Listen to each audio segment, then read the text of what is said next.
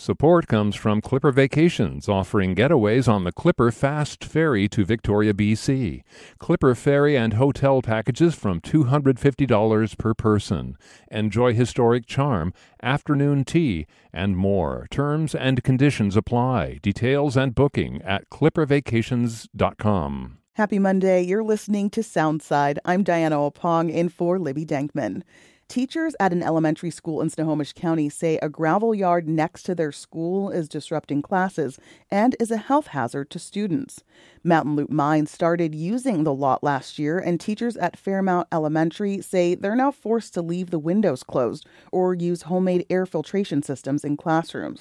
Teachers spoke to a newspaper about the issue. Then came a cease-and-desist letter from the gravel yard's lawyers. Daniel Beekman covers politics and communities for the Seattle Times. He wrote about the gravel yard and its threat of legal action. Hi, Daniel. Thanks for being here. Thanks for having me on. So this story starts with a gravel yard next to Fairmount Elementary, which is in the Mukilteo School District. It's located in unincorporated Snohomish County. What problems does the school say the gravel yard is causing? Sure. Went and visited this school a few weeks ago and spoke with a number of teachers, and they said the most sort of constant or regular issue that they've encountered is the noise from the gravel yard. So it's located 50 feet or less from the south wing of the elementary school building, and even closer probably to some portables and to the asphalt playground. And they say there's sort of a constant rumbling of trucks in and out and through the yard, and construction vehicles there, but also intermittent banging from the vehicles as they load and unload loads into the trucks to this gravel and sand and dirt. So there's the noise factor, which they said can be really loud and disruptive to their classes. And then they also say that the dust and diesel fumes from the yard get into the air and then get into the school as well. And it's hard for them to know whether all these sort of potential symptoms that they've noticed in teachers and students are due to those things, but they've noticed more coughing, they say, than previously, or than you would expect, bloody noses, dirty or black snot, headaches, and things of that nature as well. And during the warm weather months, at the very beginning and end of the school year, they say there's a problem because on a hot day, they would like to open the windows. The school is 72 years old and has no air conditioning, but opening the windows, they say, means the dust and fumes can come in. So they keep the windows shut to keep that more out, and that really heats up the classrooms to, I guess in some cases, they told me, over 80 degrees. Wow. That's actually one of the things I was going to ask you, Daniel, is how teachers are dealing with these disruptions from the gravel yard. So they have to keep the windows closed, they say, in order to, sort of keep the air clean, even when it's hot.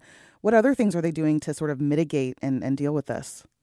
The one teacher I talked to, I think it was a first grade classroom, probably closest in the actual school building to this yard, told me she had recently moved their silent reading period for their class from pretty early in the morning to later in the day, almost at the end of their class day, because she had found that it was louder from the yard in the morning than in the afternoon. And so she wanted less distractions for the kids as they did silent reading. We visited a portable. Some teachers there shared with me the portable, it's separate from the main building, so it doesn't have the same HVAC system. Mm-hmm. And they had actually set up, sort of like a homemade bootleg air filtration system, with a box fan and a furnace filter that they just had running the entire school day. So, there are things like that as well. They're doing the best they can with the materials that they have. What about parents? Have you heard from any parents on the impact on their students and their concerns? Well, actually, the teacher who I spoke to who changed the silent reading timing is also a parent at the school. She has two kids at the school, and so she talked about being concerned for their health and them being able to focus. But I also actually, interestingly, I've written two stories on this issue. And after the most recent one last week, I heard from a parent over the weekend who said that a lot of people in the school and the district sort of weren't aware of everything that was going on, but they've been learning about it and become really concerned. She said that her son had been coming home with headaches at the end of the day over and over again. She didn't really know what was going on, and now she's wondering, is this what it is? And she has her suspicions that it could be. So there may be other parents in that situation as well. So, Daniel, it's my understanding that the gravel yard is on a lot zoned for industrial use, a point that the manager of the gravel yard brought up when you reached out to them. When you spoke to the manager of the gravel yard, what did they say about the complaints from the school? Sure. So for the first story I wrote about this, I spoke to the manager of the yard, who's also the manager of the mine that the yard services. The mine is outside of Granite Falls, so sort of up towards the mountains in Snohomish County. He pointed out that according to the county, this use of the property is allowed under the property zoning. The zoning is actually, and I haven't gotten to the details of this and what I've written, but the zoning is called business park. Mm-hmm. And so it's for sort of like office, warehouse, light manufacturing. And according to the county, this is allowed, but it's not for sort of like heavy and industrial use. But yeah, so the manager of the yard has said that the zoning allows this, and he's said that they are trying to mitigate the noise and the dust. He said they've been spraying down the dirt with water Yep. to try to keep it down the dust. And he said that they've put up signs telling the vehicle operators to not bang the boxes, so to not sort of bang the sides of their buckets against the walls and backs of the truck to reduce the noise. Yeah, and he was very sort of he was skeptical that this was causing major disruptions at the school, and mentioned even that, well, the kids, they like to watch the construction vehicles, Yeah, kids they like do. looking at Yeah. trucks. So that was kind of his take on the thing. We're not trying to, harm anyone, but we have a right to be here, and we don't really think that it's having a major harmful effects. So, Daniel, Snohomish County received a complaint about the yard last year. What was the county's response to this complaint? Sure. So the county received a complaint last spring, around the time when folks at the school told me they started noticing a ramp up in activity at the site and started really contending with major disruptions to learning and teaching. And the county issued a notice of violation. I believe it's an illegal business violation, because the gravel yard business didn't have any permits to be doing this operation there, and hadn't gone through environmental reviews, anything like that. They were operating there. The only sort of permit that could possibly apply was one that the prior owner of the property had changed hands a couple of years ago, that the prior owner of the property had to start maybe building some kind of a new warehouse structure. But the gravel yard didn't have permits. So the county issued a notice of violation and asked the gravel yard to, do what they need to do to apply for permits and try to come into compliance.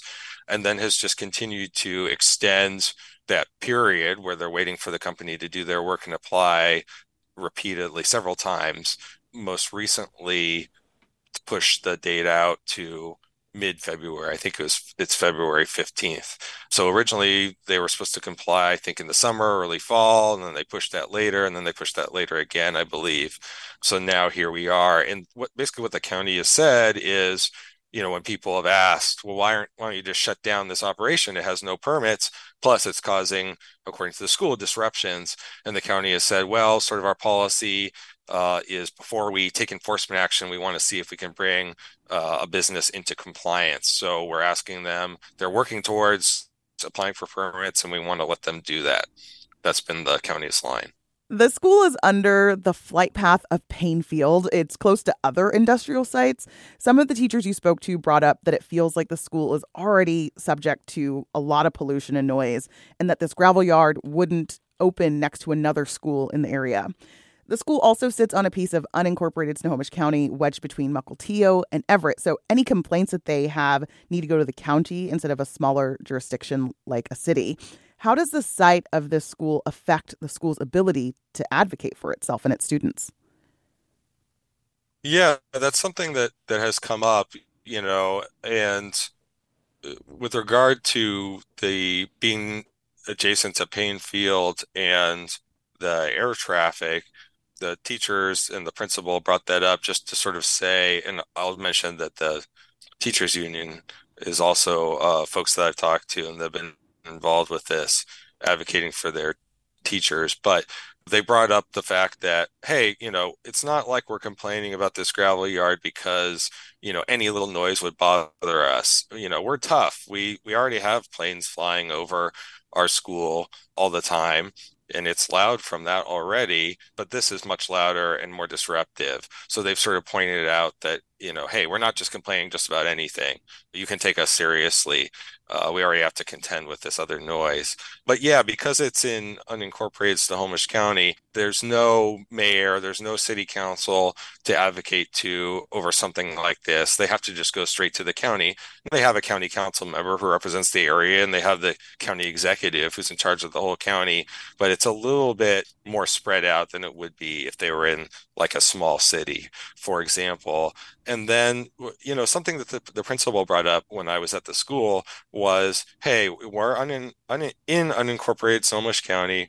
Our school serves a population of kids that is about 50% kids who are multilingual learners, which means they speak a language other than English at home. It's a lot of kids from immigrant and refugee families. About 70% of the kids at the school qualify for free lunch. But it is interesting how it ended up. And sometimes things happen that way.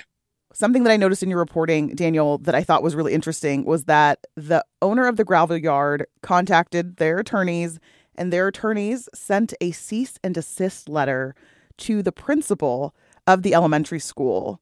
What was in that letter?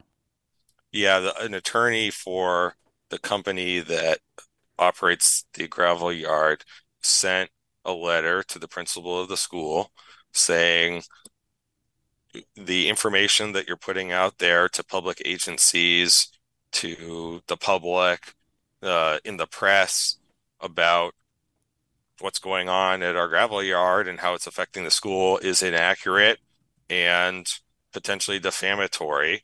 And we demand that you stop making complaints that are unfounded about our operation. It's interfering with our business. If you don't, we may have to take, every available legal recourse to deal with that. So basically saying, stop complaining about our operation, or we might have to sue you. Okay, so I read the cease and desist letter, and it's pretty, clear what they want them to do. They don't like that their complaints are interrupting their business, as you mentioned. You spoke with some law experts about the letter. What did they say? Yeah, so I spoke with a number of attorneys and legal experts, including Hugh Spitzer, who's a professor at the University of Washington Law School, very well regarded. And he said that this kind of letter was inappropriate in this situation. Why was it inappropriate, Daniel? I think basically what he was saying was that threatening the elementary school and its principal and teachers just wasn't the right strategy here to resolve this potential land use dispute, that it sort of went too far and wasn't appropriate for this. And I also spoke to a few attorneys who have a lot of on the ground, decades of on the ground experience with land use and environmental issues to sort of ask them. One thought I had was, I read the letter and to me it seems, wow, seems unusual. A cease and desist letter to an elementary school. It doesn't sound to me like sort of something that you would see every day, but I didn't know, So I asked these experienced land use attorneys and they said, yes, it is in their experience unusual to see something like this in a land use dispute, much less with an elementary school. And they said that for one thing, generally land use disputes, it's more effective to resolve them through less sort of combative means. And also they said that Washington State has what's called an anti-SLAPP statute or law that basically says that if you're making a public complaint to a governmental agency or sending information to a government agency, that you're protected from from being sued by a private party that's the subject of that complaint. That even in certain cases, if what you're telling the government agency is wrong, as long as it's an issue that is sort of under the jurisdiction of and is reasonable for that government agency, it's something that they would normally care about, that you're protected. And so a couple of the attorneys I spoke to brought that up and said, for that reason, it's questionable for the cease and dismiss letter to say, stop making complaints to public agencies or else, because that activity is protected. Ah, okay. That makes sense. One of the things that they mentioned in the cease and desist letter was that the complaints were leading to disruption of their business because of inspections.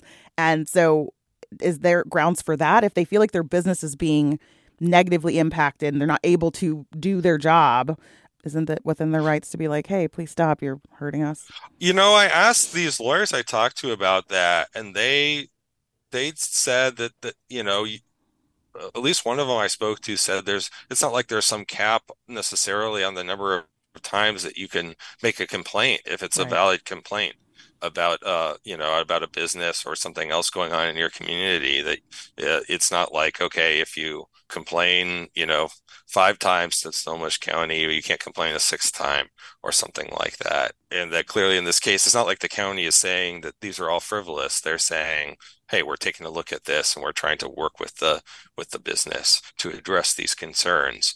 So yeah, when I talk to the lawyers, they, as the cease and desist letter mentions, what it mentions a couple of different times is whether there's defamation going on.